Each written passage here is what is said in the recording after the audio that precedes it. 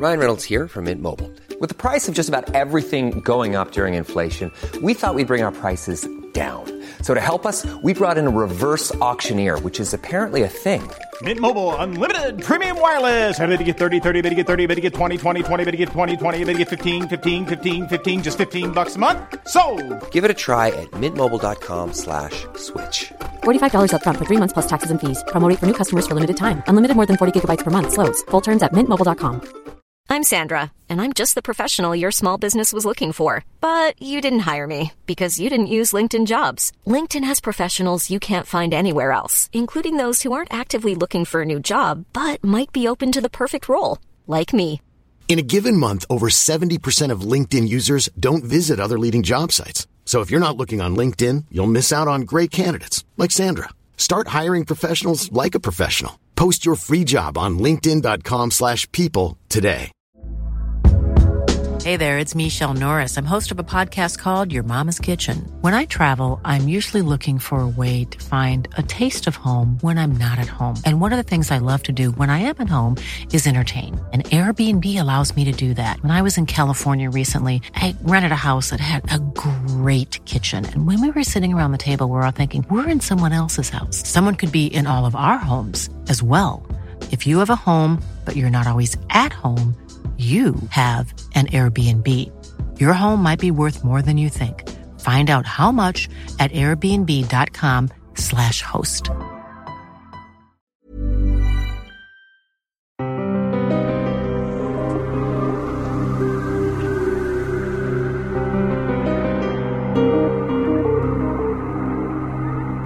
Who was it that lost out in the end? Pursued or pursuer? On this hideous little rock in space. Final Victim by Ray Bradbury and Henry Hasse. That's next on the Lost Sci-Fi Podcast. Special thanks to Irma Stolfo, who bought us $25 worth of coffee.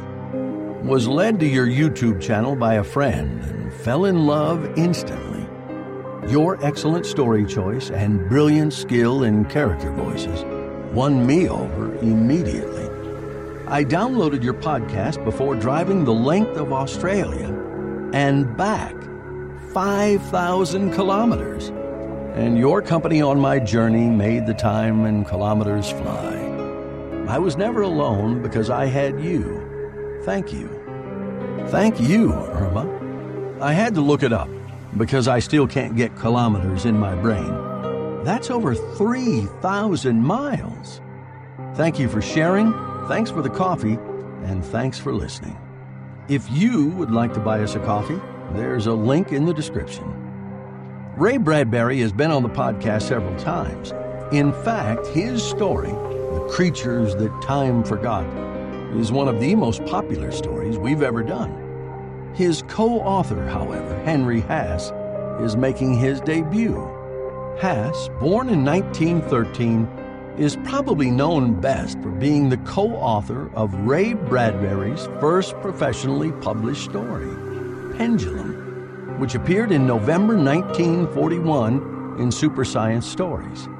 Hasse co-authored 2 more stories with Bradbury, Gabriel's Horn in 1943, and today's story, Final Victim, in 1946. He wrote more than 40 short stories and 1 novel. From Amazing Stories magazine, in February 1946, our collaboration between Mr. Bradbury and Mr. Hasse can be found on page 114. Final Victim by Ray Bradbury and Henry Hasse. The space-suited figure scrambled frantically over the edge of the ragged asteroid cliff and lay panting from the exertion of the long climb upward. The pale face beneath the helmet was drawn in a tight grimace as it stared at the tiny patrol ship on the plain below. No access to it now. He was trapped. The young man rose to his feet, stared down the steep ravine he had just traversed. He saw the plodding figure of the patrolman coming up toward him. There was a frightening relentlessness about that figure. He caught a dull glint of metal and knew the patrolman had drawn his atom blast. If only I hadn't lost my gun down there. And then he laughed bitterly, for he knew he never would have used it. He stepped out in plain sight, threw his hands up in the universal gesture of surrender. His mind was awry with bitter thoughts. He'd never killed anyone in all his life. But the patrol thought he had, and that's what counted now.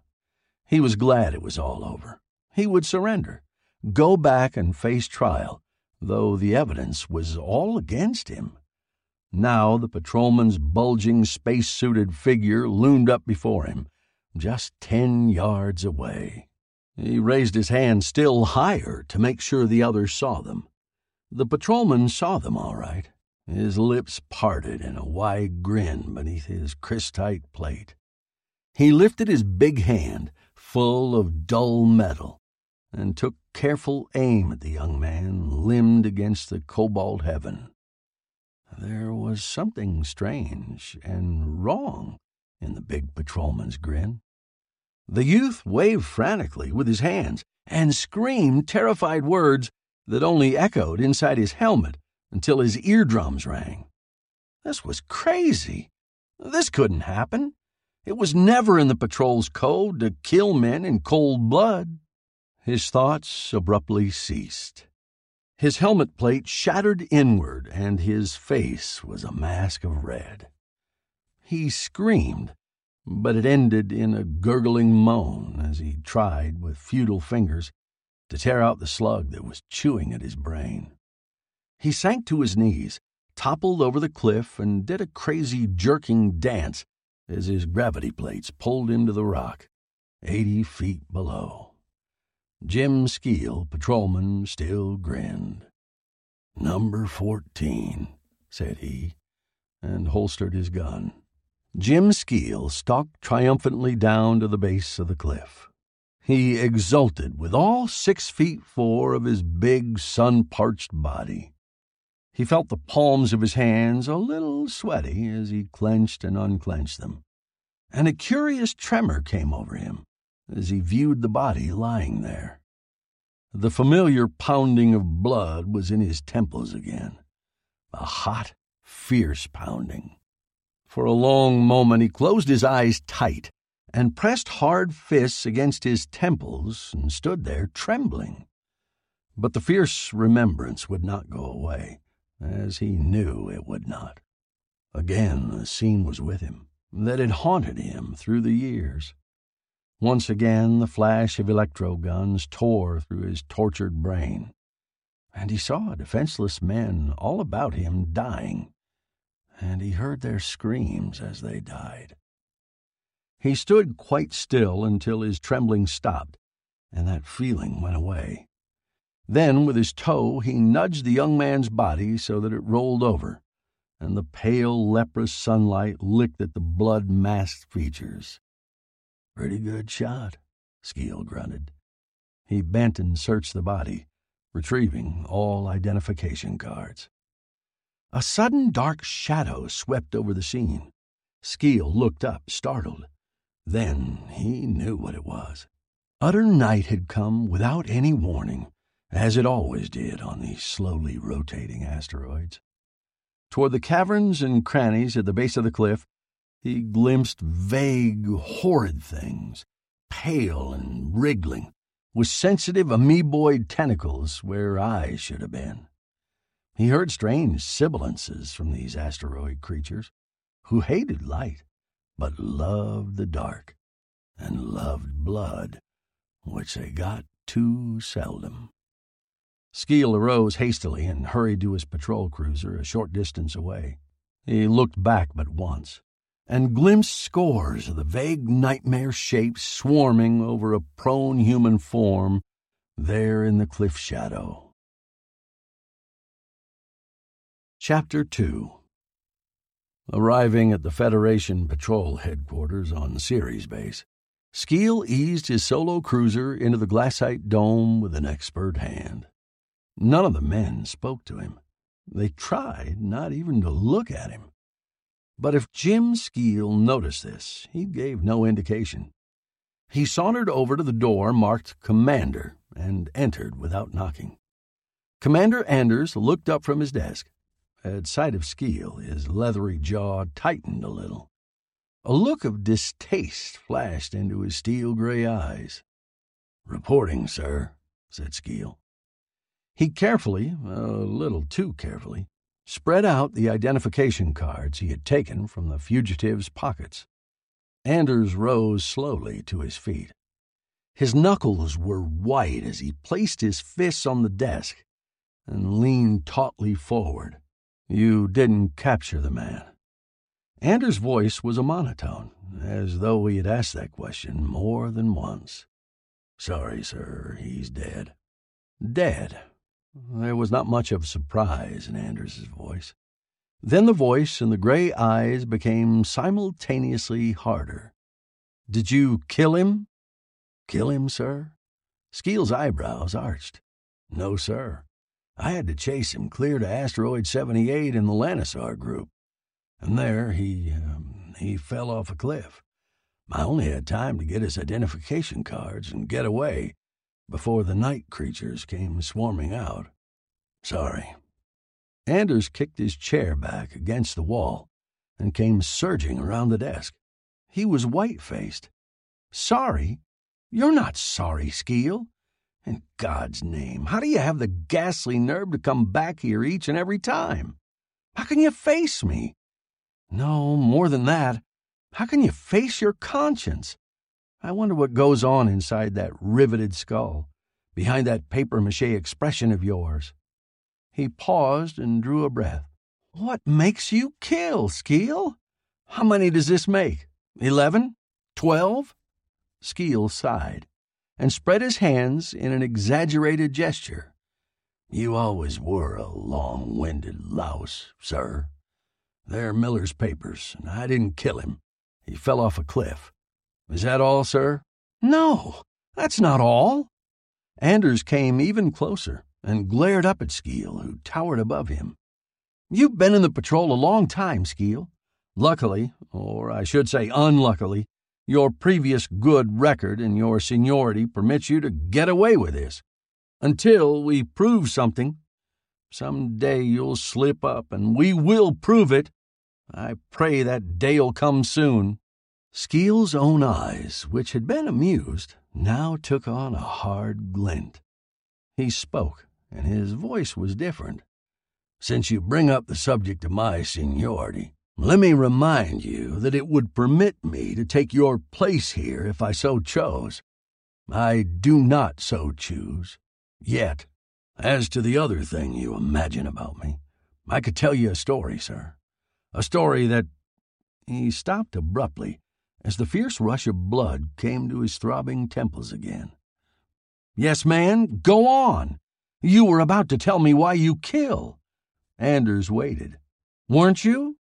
"No, sir." Skeel's voice was a whisper now, but controlled. "I know you must have some sort of hellish reason, but whatever the reason, it's an insult to everything you learned in the Federation patrol. All right, Skeel, I'll tell you something about young Miller, your latest victim. He was innocent. Do you hear? Innocent. The evidence against him was purely circumstantial. But now he's been cleared. I just got the news an hour ago." "You got the news here? How?" "Never mind how. It's authentic." Skeel didn't move a muscle. His face became a little paler, and his eyes widened momentarily. Then his face was an impressive mask again. "You see, Skeel?" Anders was livid with suppressed fury now. "Any normal man would squirm at the news I just told you. Any decent man would blow his brains out at the thought of the ghastly thing he'd done. But not you, Skeel. No, not you, because you're neither a decent nor a normal man any longer. You've allowed this thing to get hold of you until it's a fetish. It's warped your brain, and now it's become a sadistic pleasure, this killing." Anders choked and couldn't go on. "Is that all, sir?" "That sure as hell is all. Isn't it enough? Get out of here. Get your filthy face out of my sight before I smash it to pulp." Skeel's lips became a tight slash across his square-featured face. He turned on his heel and strode stiffly out. With an effort, Anders stifled the rising anger in him. He strode across the room to the opposite door. It was slightly ajar. He flung it open. The girl sitting in the next room looked up, but seemed to stare through Anders rather than at him. Her slender, uniform figure was unbending as crystal, her knuckles white as she gripped the arms of the chair. Her eyes, an unbelievable blue, were now misted with the shock of horror. She didn't bother to brush back the lock of taffy-toned hair that had fallen down against the pallor of her cheek. Anders spoke. "You heard, Miss Miller?" he said quietly. Her breath caught in her throat, and it took her some seconds to speak. When she did, her voice was terrible in its tonelessness. "Yes, I heard. Quite enough, Commander. Thanks. I'm truly sorry you had to learn about it this way. But I wanted you to see the man who killed your brother. You wouldn't have believed me otherwise. I still find it a little hard to believe and to understand." She rose very slowly and stood facing him. There was a world of contempt in her voice. "The patrol never kills. That's what we've learned to believe. That's become a motto on 3 planets. The patrol, the noble patrol, guardians of the spaceways. What mockery! Why was my brother killed, Commander? Why is such a monster as this man Skeel allowed—" "Miss Miller, please. I know it's hard for you, or any outsider, to understand, but you must try. Skeel was once one of the best men we had. His reputation was clean as flame, and on the records it still is. Very few men stand above him in seniority, and in the patrol that's what counts, because that's what counts, is it? I came here to Ceres from Mars, bringing my brother's release papers, only to learn that you'd sent this Skeel out after him, all the time knowing—" Anders sighed and spread his hands helplessly. "I see you still don't understand. But please believe me, if I'd known your brother was innocent, I wouldn't have allowed Skeel to accept this assignment. No, not even if I'd have to ray him down and face court-martial for it. It was Skeel's mission if he wanted it. It was his prerogative to accept or refuse the assignment, and he never refuses them. And, Miss Miller, I hope this will mean something to you. There's hardly a man in the patrol who doesn't suspect Skeel for what he is, and hate him for it. But I doubt if any of them, given the chance, would obliterate him in cold blood. You see, the code is ingrained deeply in these men. And yet there's no proof that Skeel is a killer." "You speak glibly of proof," the girl echoed mockingly. "Why don't you get proof?" "I'm going to. Personally, a frame-up is the only way. But it'll be hard, because the man always works alone. Yes, and then there's always the code against you. Well, Commander, I have no such code to hamper me, and I am going to avenge my brother." Nadia Miller's face, ordinarily lovely, was not lovely now. "I have a plan. I could use your help, but with or without your help, I'm going through with it. All I want is to get this man Skeel back out to those rocks, alone." Anders smiled tolerantly. That would be a dangerous thing, especially for a girl. Skeel's a deadly killer, an expert shot, and you'd be on your own. The patrol couldn't sanction any such plan. "Naturally, Commander. Will you listen to me for 5 minutes? I'll tell you how to get this man out of the patrol before he kills other people, whose only crime was a momentary mental disturbance." Her face clouded with pain as she thought of her brother. Anders listened as she unfolded her plan. When he spoke again, there was less of doubt in his voice and a respectful admiration in his eyes. "Miss Miller, I like your plan, and I agree to it for one reason only. It has an advantage over anything I could attempt. Skeel suspects me now, and will see to it that any future assignment he accepts is foolproof. But your idea might turn that very caution against him. I hope so. And you needn't worry about me. I know most of those big rocks in the asteroid belt well enough. All right, at least I can set the stage for you, and I wish I could do more." Anders looked at her with a sudden new interest, admiring the firm line of her chin, the trimness of her space uniform, the hard, bold blueness of her eyes, which he imagined could easily be soft on less drastic occasions than this. With an effort, he brought his mind back to the immediate problem. "It will be at least a week from now. Ceres is no place for you, but since you're here, I suggest you go over to Ceres City, the mining town on the other side of our little planet. I'll keep in touch with you and let you know just when to pick up your solo cruiser. Okay? Goodbye for now, and good luck." For 3 days, Anders haunted the Helio Tower, doggedly flashing signals in the direction of Ganymede, currently the nearest of Jupiter's satellites. Their entire plan would depend on how soon the Ganymede base received these signals. Sometimes atmospheric conditions weren't right, and it took days to get a message through. He was lucky. On the 3rd day, he received the answering flash that told him his signal had been picked up. Quickly, he checked the orbital positions of both planets, then sighted the huge silvery screens carefully and locked them into place. Manipulating the shields with expert fingers, Anders began his message. "Hello, Ganymede. Ceres base sending. Answer." Minutes later, it came.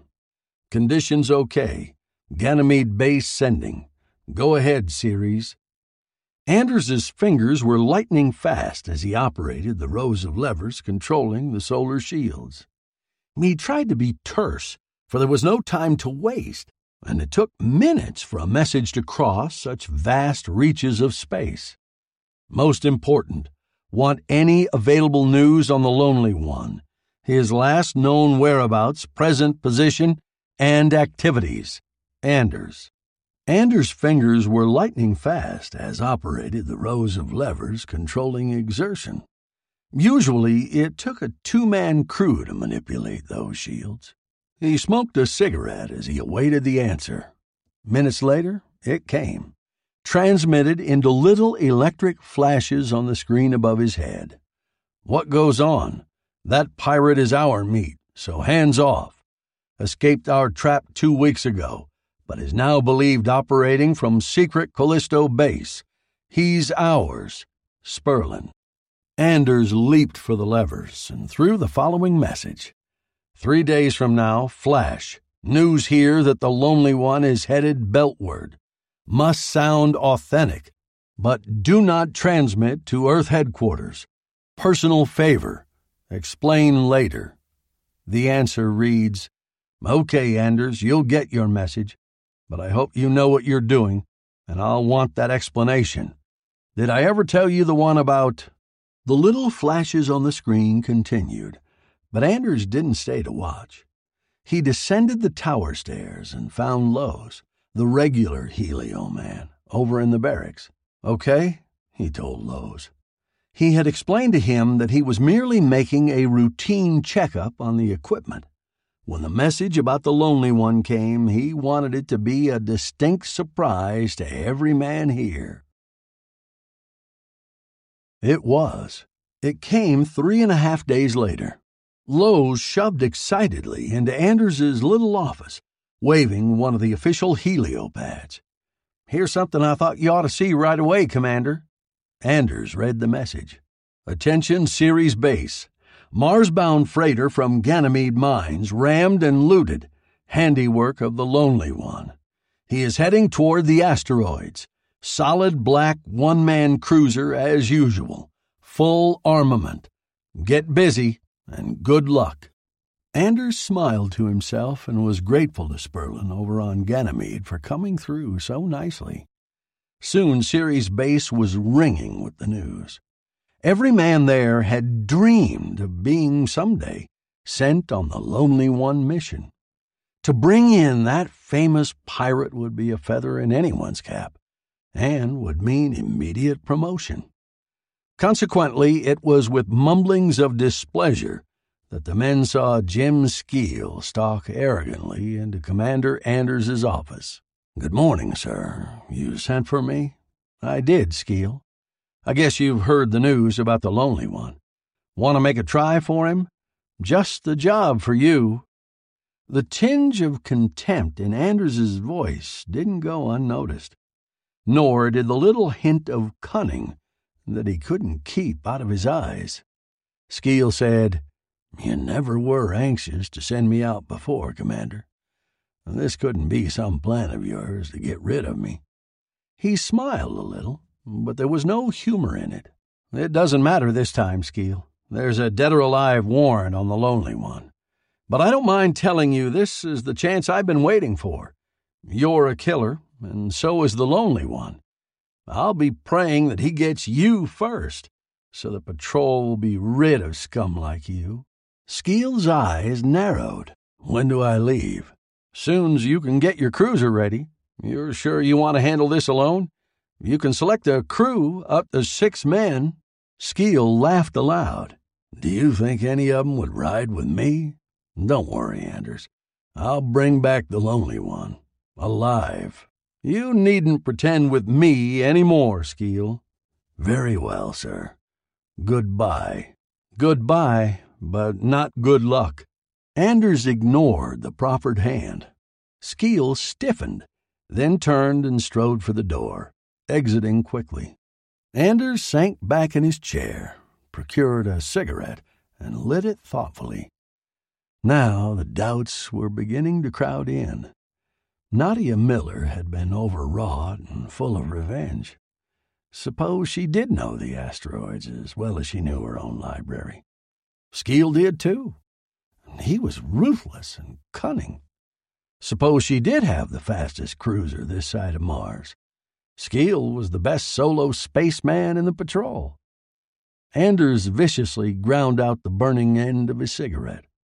He thought of Nadia Miller's tense but pretty face again, her trim figure and bright hair, and hard blue eyes that he wanted to see soft. If anything happened to that girl... But there was nothing he could do now. Nothing, except face an agony of waiting. Chapter 3. Jim Skeel leaped to his controls as the visit panel came to life with a tiny gash of flame that tore a hole in the blackness of space. That would be the lonely one again.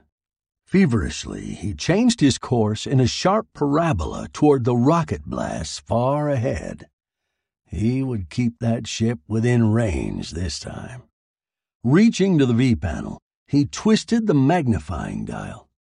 The blackness swam and expanded. The tiny orange rocket blast seemed to leap backward at him. He had to look closely to distinguish the outline of the ship, but then he grunted with satisfaction. It was the solid black solo cruiser, all right. It bore absolutely no insignia, strictly against the space code. Skeel grinned through his weariness. For more than 20 hours he had played hide-and-seek with that elusive black cruiser. He could never quite get within beam range, and sometimes he lost it out of his V-panel altogether. Once it had led him straight into the Kennison group of asteroids, a vast expanse of treacherous rocks with wild, eccentric orbits. This was sheer suicide for cruisers as tiny as theirs, minus the repulsion plates to shunt the rock masses from them. Skeel, in a cold sweat of horror, had finally given up the chase. He had laboriously circled the entire Kennison group, and now he had picked up the lonely one again. He couldn't deny a thrill of admiration as he realized the black ship must have threaded its way entirely through the Kennison group. Well, he would not lose it again. It was still out of beam range, but he should be able to keep it centered in his V-panel. Skeel threw over the lever, feeding his tubes full blast. He exulted at the new fierce surge of power as his ship leaped ahead. But this time the Lonely One didn't try to outrace him. The black ship came nearer and nearer. Skeel's eyes narrowed. The pirate was supposed to have a much faster ship than his. Could this be some trick? He twisted the magnifying dial again, bringing his quarry more sharply into focus. Then Skeel laughed aloud, laughed exultantly as he saw the reason for the other's lack of speed. The black cruiser was limping along on but 4 rocket tubes. 2 other tubes on the starboard side were smashed and mangled hopelessly.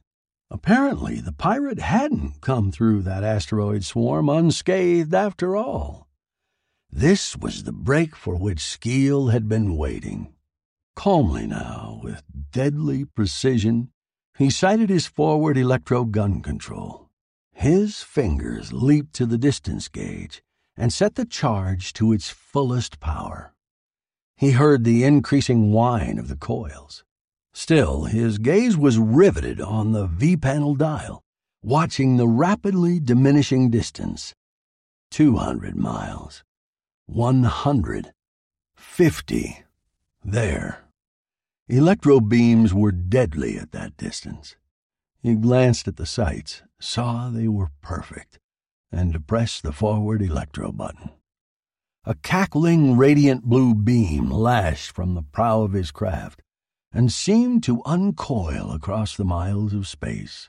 Simultaneously, a little bubble of color leaped backward from the pirate cruiser.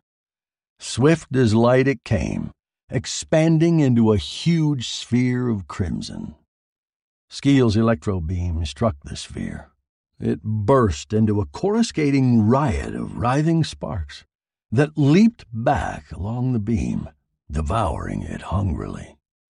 Skeel's hand darted out to shut off the power. It was too late. The electro-gun coils burst from their housing in a shower of incandescent wire and metal, as a strong smell of ozone pervaded the ship. Skeel cursed in pain, clapping a hand to his arm where a white-hot strand of wire had struck. So that's that. He gritted fiercely. Not close enough yet to use the tinite bombs. There was nothing to do now but continue the chase, and Skeel saw that it wouldn't last long. Indirectly ahead was a bright dot of sunlight, which must have been an asteroid of considerable size. The pirate ship was veering, limping toward it on crippled rockets. Skeel followed, closing in fast. He was sure of his quarry now. When it came to close combat on these big rocks, he was a past master. The rock loomed up. It was a big one, all right, nearly 20 miles in diameter, with dangerous plateaus and ugly serrated cliffs reaching up. The pirates seemed in pell-mell panic now. The black ship swung in perilously near, made one complete circuit of the rock, and landed on a tiny plateau, with a shallow sweep that must have sheared part of the underhull away. Skeel brought his own cruiser down with ease, several hundred yards distant. Even as he was adjusting his helmet and gravity plates, he glimpsed a space-suited figure leaping away from the black ship. Skeel exited quickly, snatched out his electro-pistol, and took careful aim. He fired. The distance was a little too great. The beam hacked down, cutting a shallow path in the rock immediately behind the running figure. The figure looked back but didn't stop running. Skeel grunted and went leaping after it in long, swinging strides. He was very casual and confident now. This was all so familiar. Familiar. It was too damn familiar. Skeel stopped and shielded his eyes against the surface glare of sunlight. He stared at the low line of cliffs toward which the figure was running. A strange, insistent hammering seemed to pound away at Skeel's brain. And then, with a little thrill, he knew. This was the same asteroid where he had chased his last quarry, in circumstances very similar to this. Those might be the very cliffs where he had killed young... what was his name? Doesn't matter now. Skeel leaped forward again. For a moment he kept the figure in sight. Then it seemed to dissolve in the sunlight and disappear. That puzzled him, until he came very close and saw a little cave mouth in the bosom of the cliff. It was there his quarry had fled. Steel chuckled deep in his throat. He loosened the gun in his belt. Swell. It was as good as over now. Whenever he got this close to the victim, he stuck with it to the finish. Planning for your next trip? Elevate your travel style with Quince. Quince has all the jet-setting essentials you'll want for your next getaway, like European linen, premium luggage options, buttery soft Italian leather bags, and so much more. And it's all priced at 50 to 80% less than similar brands. Plus, Quince only works with factories that use safe and ethical manufacturing practices. Pack your bags with high-quality essentials you'll be wearing for vacations to come with Quince. Go to quince.com/trip for free shipping and 365-day returns. Hey there, it's Michelle Norris. I'm host of a podcast called Your Mama's Kitchen. When I travel, I'm usually looking for a way to find a taste of home when I'm not at home. And one of the things I love to do when I am at home is entertain. And Airbnb allows me to do that. When I was in California recently, I rented a house that had a great kitchen. And when we were sitting around the table, we're all thinking, we're in someone else's house. Someone could be in all of our homes as well. If you have a home, but you're not always at home, you have an Airbnb. Your home might be worth more than you think. Find out how much at airbnb.com/host.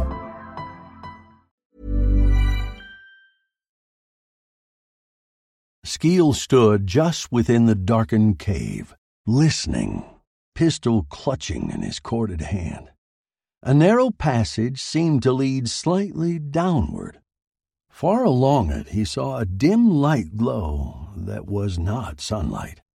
He made his way carefully toward that phenomenon. Soon the sides of the rocky cave were sprinkled with little flat creatures, about the size of a silver dollar. They were miniature beacons, exuding light through their tenuous, transparent surfaces. Yet it wasn't phosphorescence. Skeel stopped to examine one of them. It was more like actual sunlight, but there was no heat. He touched one of them gingerly. The light immediately went out, and it became the same gray color of the stone to which it clung. Skeel plunged on. Soon the walls became thick with the blazing things. But as he ran by, the vibration of his leaden shoes seemed to frighten them. They blinked off, huge patches of them, remaining gray and quiescent till he had passed. Then they came on again. As a result, he was running in a constant little patch of darkness, with light ahead and light behind, but always darkness where the reverberation of his pounding feet frightened the button-lichen things. The tunnel turned and twisted, and several other large ones branched from it. There was no further sight of his quarry. Skeel moved more slowly now. He clicked on his helmet radio, but heard no sound of receding feet. Nevertheless, he knew his quarry had passed this way not many minutes before, because a few of the light creatures ahead of him were blinking on again, laggardly. Grim-lipped now, a weapon in hand, Skeel pressed on a little more slowly and watched and listened. He stopped in a dim little grotto where 3 tunnel mouths gaped. He hesitated, then chose the tunnel to the left and proceeded along it with infinite caution. Still, there was no sign his quarry had come this way. Skeel suddenly realized he had acted with foolhardy recklessness. This might be a trap. He started to turn back. "Stand right where you are." The words rasped through his helmet phones and echoed in his ears. Something jabbed into his ribs with a viciousness that made him grunt. Skeel slowly raised his arm, but the voice rasped again. "Don't raise your hands. Drop them to your side. Slowly. That's it. Now drop your gun." Skeel did so. The figure behind him swooped and picked it up. "Now you can turn around." Skeel did that too, then expressed himself in 3 thunderous words. "Blazes. A female." "Sure, but don't let it give you ideas." She stepped back a pace, keeping the 2 pistols carefully centered on him. "A trick," bellowed Skeel. "This is Anders's work. I might have known it." "No, it's my work." Her voice was soft in the phones, and her smile beneath the helmet was hardly a smile. It showed teeth, but they were no more gleaming than the ice-hard gleam in her blue eyes. "My work," she repeated. "And now that you know I'm not the lonely one, I shall tell you who I really am. The name's Nadia Miller." She saw the dawn of realization in his eyes. "Miller," she said again slowly, savoring the word. "My brother was Arnold Miller, the man you killed." "Look here, Miss Miller, I'm afraid you got this figured out wrong. I knew your brother, sure. I was after him, but I didn't kill him. He fell off a cliff. I don't doubt it, after you got through with him." She gestured imperatively with the gun in her right hand. "All right, walk ahead of me. Move." Skeel shrugged and obeyed, watching the clusters of light creatures blink off at the reverberation of their steps. For 5 minutes they continued in silence, in their continuous little patch of darkness. They made several turns as the tunnel angled sharply. Finally, Skeel said, "Where are you taking me?" "Out to your patrol cruiser. There you'll sign a written confession, or I'll kill you. I almost hope you refuse to sign it." "We won't get out of here at this rate. I'm afraid you made a wrong turn to the left back there." "I don't think so. Just keep moving, because if I bump into you, one of these pistols might go off." Skeel cursed but kept moving, because she sounded as though she meant it. "That was a neat trick of yours," he said, "coming clear through that rogue group of asteroids." "I thought so. Of course, I hoped you'd follow me and never come out of there." "Kind of a risky chance to take, wasn't it?" "It was worth it, even if it didn't work out." "I don't think this'll work out either. We're going in the wrong direction, back into the cliff instead of out. Just keep moving." They walked on. She called a stop at the next intersection, where a much narrower passage came into theirs at a sharp angle. She hesitated, looking around. "I told you." Skeel chuckled. "You're lost. You made 2 wrong turns, but luckily for us, I noticed them. Want me to go back and show you?" "No. Keep moving straight ahead." She didn't sound very confident. This time Skeel didn't move. "Listen," he said grimly, "do you realize it'll soon be night out there? Maybe it's come already." "Well?" "Well?" he repeated in amazement, whirling to face her in the dim light. "Do you mean to say you aren't familiar with a night on an asteroid? Especially a lone one this big?" "What do you mean?" "I mean that when night comes on these big rocks, strange things come out to greet it. Creatures that stir and scramble out of the crevices. Tentacular things that hate the sunlight, but come out in the dark and are plenty dangerous. Usually the dark side of an asteroid is thick with them. This is one such asteroid. I've been here before."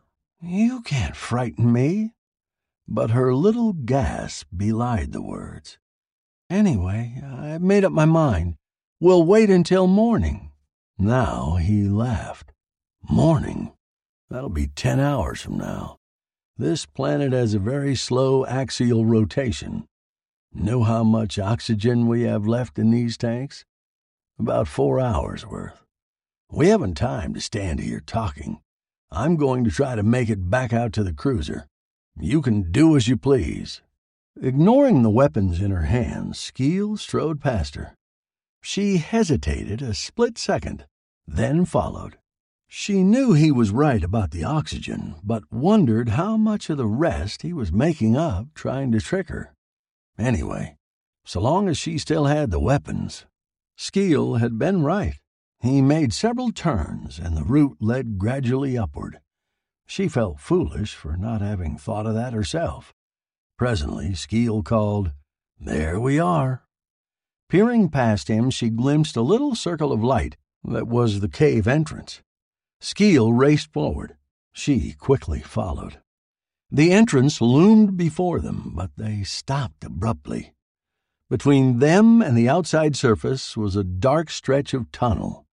Beyond it, they could plainly see the wide, rocky terrain and the bluish-silver glint of the patrol cruiser resting in pale sunlight.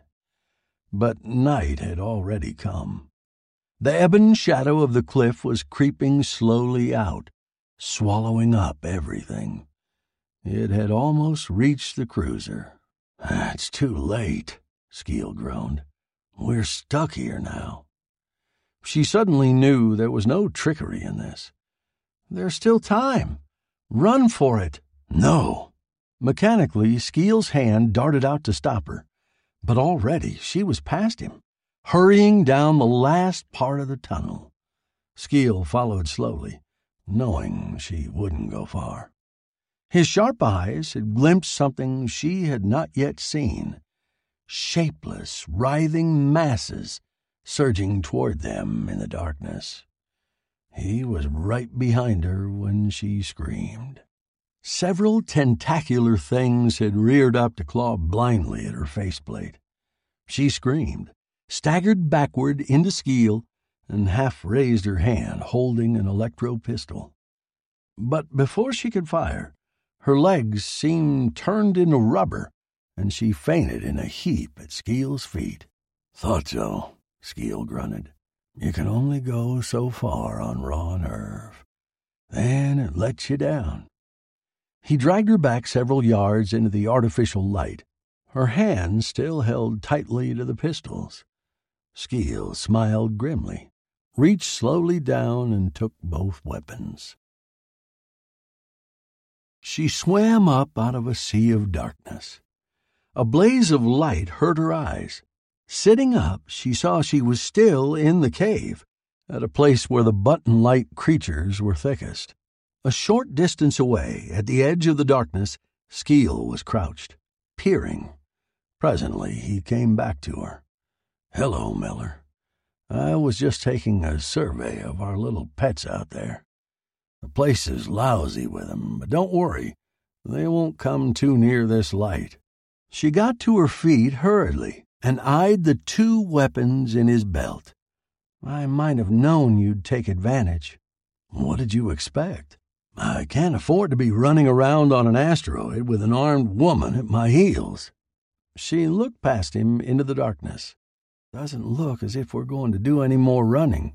"That's right, lady. It doesn't. We're in a pretty bad spot." He drew one of the pistols. "So you may as well have this." He tossed it to her, and she caught it deftly. "Thanks," she said dryly. "Now, how do you know I won't kill you with it? That's what I came out here to do, you know." "Uh-huh, but you won't. Know why? The vibration of that beam would turn out every light in this cave, and the night things would come rushing in." She nodded, knowing he was perfectly right. "Stalemate, is it? Okay, Jim Skeel. But if we never get out of here, I shall kill you at the very last moment. I'll never let those night beasts deprive me of the pleasure." Skeel grinned. She was getting her nerve back again. The more he saw of this girl, the more he liked her. He liked the determined curve of her orchid-pale chin, the tight slash of her lips, and the courage that gleamed behind a false hardness in her eyes. He shrugged. 4 more hours of oxygen. I suggest you regulate the flow to 2/3 and breathe shallowly. That'll give you a few hours more. He spoke quietly. No. If I can't find a way out of here in 4 hours, well, I won't sit here and wait for the end. I'm going to explore. Coming? I guess so, Skeel agreed. Not that I think we'll find another exit, for we won't. But walking helps me to think, and I know there must be a way out of this. Chapter 4. They walked side by side in silence, entered joining tunnels and adjacent caves, but were careful to remember the way back. Everywhere the walls were lighted by the button creatures, but nowhere was there an entrance to the outside. Not that it would do them any good. They both realized that now. The night horrors would be out there everywhere, waiting for new victims. You said walking helped you to think, she said dully. Are you thinking? Yes. What about? He stopped, turned suddenly to face her. She was startled by a new, perplexed look on his face. I've been thinking things over from the beginning, Skeel said gruffly. You say you came out here to kill me. You've had plenty of chance. But I didn't, and you can't understand it. There is a code, after all. I understand now what Commander Anders meant. She spoke softly, almost to herself. They walked in silence for a minute. Then she added as an afterthought, You had your chance, too, back there when I fainted. Do you think? Skeel almost snarled. I'd fire an electro beam here in the caves, where these light creatures mean our very lives? There are other ways. She looked steadily at him. You might have opened all my oxygen tanks. Didn't think of it. He turned his face away abruptly. Quit bothering me. I'm still trying to think. You can think later. She was insistent. Tell me one thing, Skeel. What made you turn killer? You once had the best record in the patrol. I'm still the best man in the patrol. No, you're not, Skeel. Damn you, He stopped. Then, in a voice scarcely audible, I have a reason. I've never told my story to anyone. You almost told Anders. I was in his office that day. Anders is a fool. I'd like you to tell me.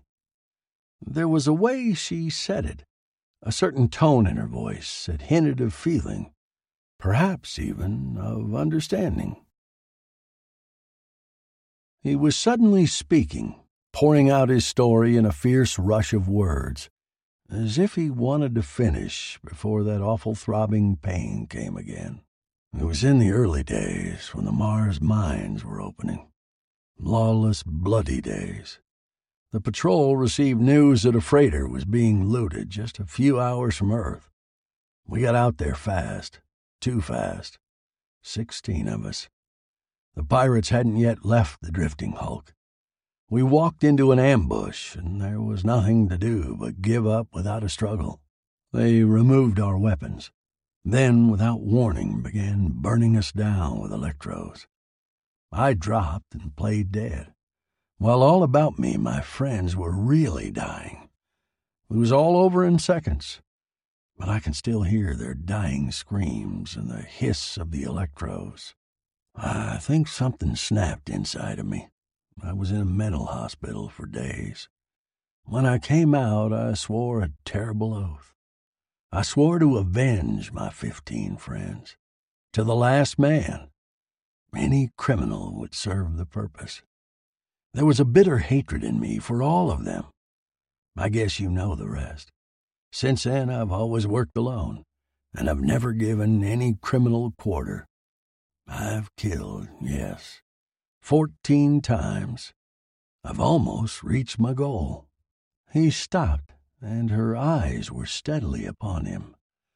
But will that be the end, Jim Skeel? He didn't answer. I remember something Anders said that day. I remember it too, he whispered. God knows I remember, and it's haunted me ever since. He said any normal man would squirm at the thing I'd done. Your brother, Miss Miller, he was innocent. But God help me, I feel no remorse. For the very first time, this thing frightens me." He expected her to answer, to say something, anything, but she was silent. For a long time, Skeel sat motionless on the floor of the cave, fists pressed hard against his temples. Nadia glanced up at the little dial above her eyes, inside the oxygen helmet. "Less than 3 hours now," she announced. Skeel rose to his feet. "Come on," he said calmly. "I know the way out now." "Out of these caves, do you mean?" Again her eyes were upon him steadily. Those blue eyes that held something less than a crystal hardness now. Skeel looked away. "Yes," he said. "Yes, that's what I mean." They walked back to the cave entrance where the darkness surged in, but Skeel stopped just short of it. Approaching the cave wall, he touched one of the button creatures. Instantly its light went out. Slowly, gingerly, he detached it from the wall. It was rather gelatinous, he noticed, but was equipped with tiny, barely discernible sucker cups. Holding the grayish thing in his hand, Skeel approached Nadia and reached out toward her space-suited figure. She shrank back with a little shudder of loathing. "Hold still," Skeel demanded. "It's not going to hurt you, and it may save your life." He placed it on her shoulder where it remained quiescent for about 10 seconds. Then it changed into a little disk of light again, like a miniature beacon. "You see, it works. I should have thought of this before. Walk around, your natural stride." Nadia walked. At her second step, the thing blinked off. She waited until it came on again, then carefully tiptoed around the cave. This time the creature's light stayed on. Skeel nodded. "This isn't going to be fun, but it's the only way. We've got to plaster each other with those things until we become walking pillars of light. Then we'll tiptoe out through the darkness, through those slinking nightmare things until we reach my cruiser. It'll be an ordeal, agony. Think you can do it, Miller?" She nodded, suppressing a shudder at the thought of those gelatinous blobs covering her body. "All right," Skeel said. "You go to work on me first. Place some on my arms, shoulders, and torso, but cover every inch. The more light we have, the easier we'll get through those beasts out there." She went to work, biting her lip every time she touched one of the light creatures. But before she was through, she had overcome her repugnance. Skeel was soon bathed in a brilliant white halo from the waist up. "I think I know the secret of these things," Skeel said as he busied himself decorating her. "They must come out onto the surface when the sun is there. They store up enough light energy to last them through the dark period.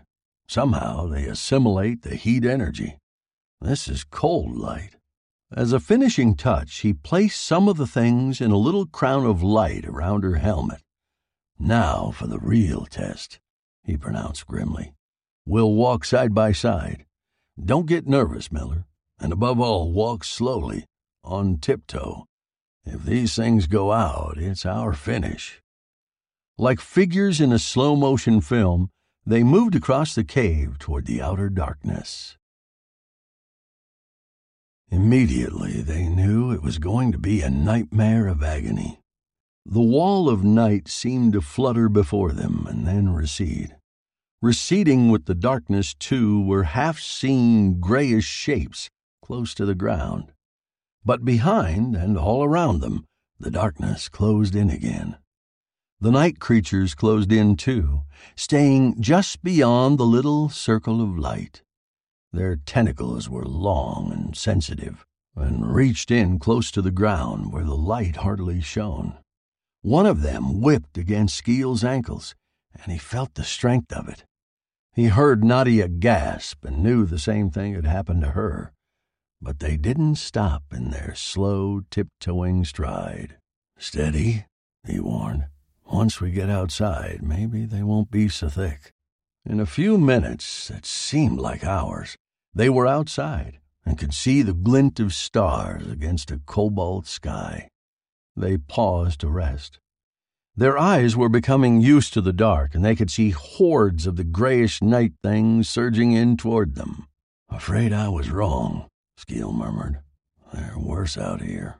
"Just so they keep their distance." Nadia shuddered. "If they come any closer, I might get panicky and run for it." "You'd never make it," he warned. They moved on, careful step by step, pushing the darkness back. They made nearly half the distance before their tired muscles forced them to rest again.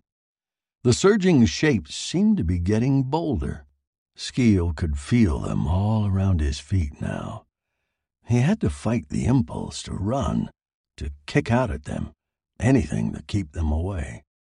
Instead, he bent slowly, reaching out with his blazing arms. The shapes retreated momentarily. "Afraid we'd better not rest any more," he said. "Come on, we'll try to make it to the cruiser this time." They could see the dark, looming shape of it, perhaps 100 yards away. It seemed like 100 miles. Once his left arm bumped into her. Every light creature on that side blinked off. In about 10 seconds they came on again, as he held his arm motionless. He moved a little way, turned his head and looked at her. She was staring straight ahead. He saw her profile beneath the little halo of light around her helmet. That light enhanced every taut little muscle in her face, and Skeel suddenly realized her face was never meant to be drawn up into such a tight, grim mask. She was going along on raw nerve again. Skeel swore softly beneath his breath, marveling at her. Strange, too, how swiftly and clearly he could think in all this nightmare slowness and blackness. He had never seen things so clearly before. Never. His mind came back abruptly as something whipped around his ankles. His feet seemed caught in a net of lashing, spiked tentacles. Slowly, with some effort, he managed to disentangle himself. He took another step forward. His foot came down on something soft and squirmy, which lashed up at him. He took a hasty step backward, lost his footing, and fell prone in utter darkness as every light button on him blinked out. For a single horrified instant, Nadia stood there, despite the tentacles moving around her own feet. "Keep going," Skeel grated from the darkness where he lay. "You can make it now. Don't mind me." But she didn't move, except to lean far over in Skeel's direction. Slowly she lowered herself, so that her entire light-glowing body almost covered his. All the buttons on her right arm blinked out as her hand touched the ground with a slight jar. She prayed that the pounding of her heart wouldn't cause the others to go out. Tensely, she propped herself there, scarcely breathing, watching the dim, lashing horrors. A dozen tentacles seemed to come from one central body.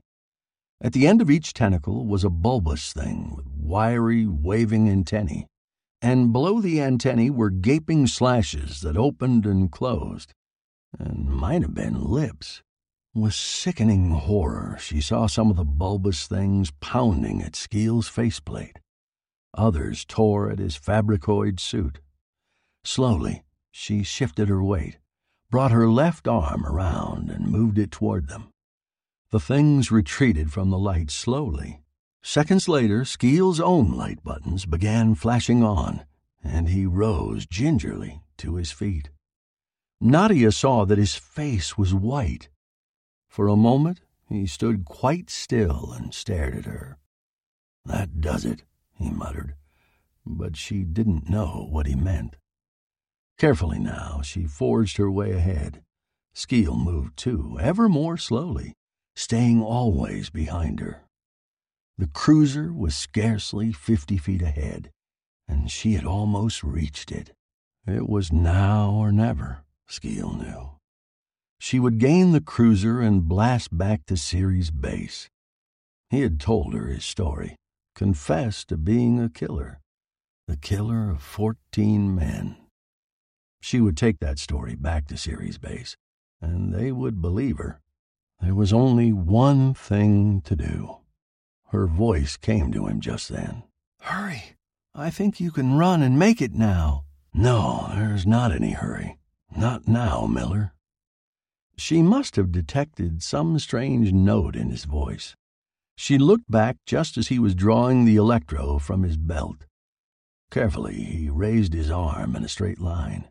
Skeel saw the sudden, startled look on her white face. He saw her mouth open, but she did not have time to speak. "I guess this is it, Miller. Number 15. He pulled the trigger, and the electro hissed its flame. The men at Ceres base stood in excited little groups near the dome airlock. Every eye was on the gigantic V-panel that reflected the tiny speck far out in space that was curving in toward them. A solo cruiser, yes. But which one? The black one the girl had used? Or would this be Skeel returning from another of his murderous missions? Every man there knew about the plot by now. Anders stood there now, his face a picture of conflicting emotions. 1,000 times he had blamed himself for allowing Nadia Miller to go out on that crazy mission. He had lived through 1,000 agonies of waiting. The dot grew larger in the VisiPanel and resolved at last into the bluish-silver cruiser of the Space Patrol. Anders' face went suddenly white. Then a fever of fury burned through him. If this was Skeel, if Nadia didn't come back. Minutes later, the blue and silver cruiser neared the dome. The lock automatically opened. It swept gracefully in, and powerful magnaplates brought it to rest. A figure climbed wearily out and walked toward the men. "Nadia!" Anders cried, and leaped forward eagerly to help her out of the spacesuit. "Are you all right? What about Skeel?" She smiled at him. "Jim Skeel won't come back." Quickly, she related the story of the caves and the light-button creatures, and their perilous path through the night beasts toward the cruiser. "Skeel was a changed man in those final minutes," she explained. "He must have known what he was going to do, what he had to do. It was all so deliberate. I had almost reached the cruiser, not realizing he was so far behind me. I turned just in time to see him raise the weapon. He called, 'Number 15. Then he fired." "Fired at you?" Anders was puzzled. "No, I thought he meant to, but the beam didn't come within 20 feet of me. He merely fired at random, and instantly all the light things on him went out. Then I could see those horrible night beasts rushing in from all sides. Waves of them." She buried her face in her hands, trying to shut out the memory. "The electro beam," Anders said musingly. "Yes, that would do it. You fire one of those pistols, especially full power, and it sends a light electric shock all through you. But Skeel knew that. Why did he do it? If it was to save you, now I might understand. But you say you had already gained the ship." "To save me," Nadia murmured. "No, I think it was to save himself." Anders still looked a little puzzled. "But what about your brother? Did Skeel confess anything?" She looked up, and her eyes were shining, but she was not crying. Within her was only a vast singing quiet, too deep for tears. "My brother, Commander? When you enter that case into the records, you may say, Commander, that my brother was killed when he fell off a cliff." The end. Next on the Lost Sci-Fi. Even on a budget, quality is non-negotiable. That's why Quince is the place to score high-end essentials at 50 to 80% less than similar brands. Get your hands on buttery soft cashmere sweaters from just $60, Italian leather jackets, and so much more. And the best part about Quince, they exclusively partner with factories committed to safe, ethical, and responsible manufacturing. Elevate your style without the elevated price tag with Quince. Go to quince.com/upgrade for free shipping and 365-day returns. Planning for your next trip? Elevate your travel style with Quince. Quince has all the jet-setting essentials you'll want for your next getaway, like European linen, premium luggage options, buttery soft Italian leather bags, and so much more. And is all priced at 50 to 80% less than similar brands. Plus, Quince only works with factories that use safe and ethical manufacturing practices. Pack your bags with high-quality essentials you'll be wearing for vacations to come with Quince. Go to quince.com/pack for free shipping and 365-day returns. My podcast, when atomic destruction threatens, the call goes out for Bud Gregory, the wizard of the Great Smokies, who alone can save the situation.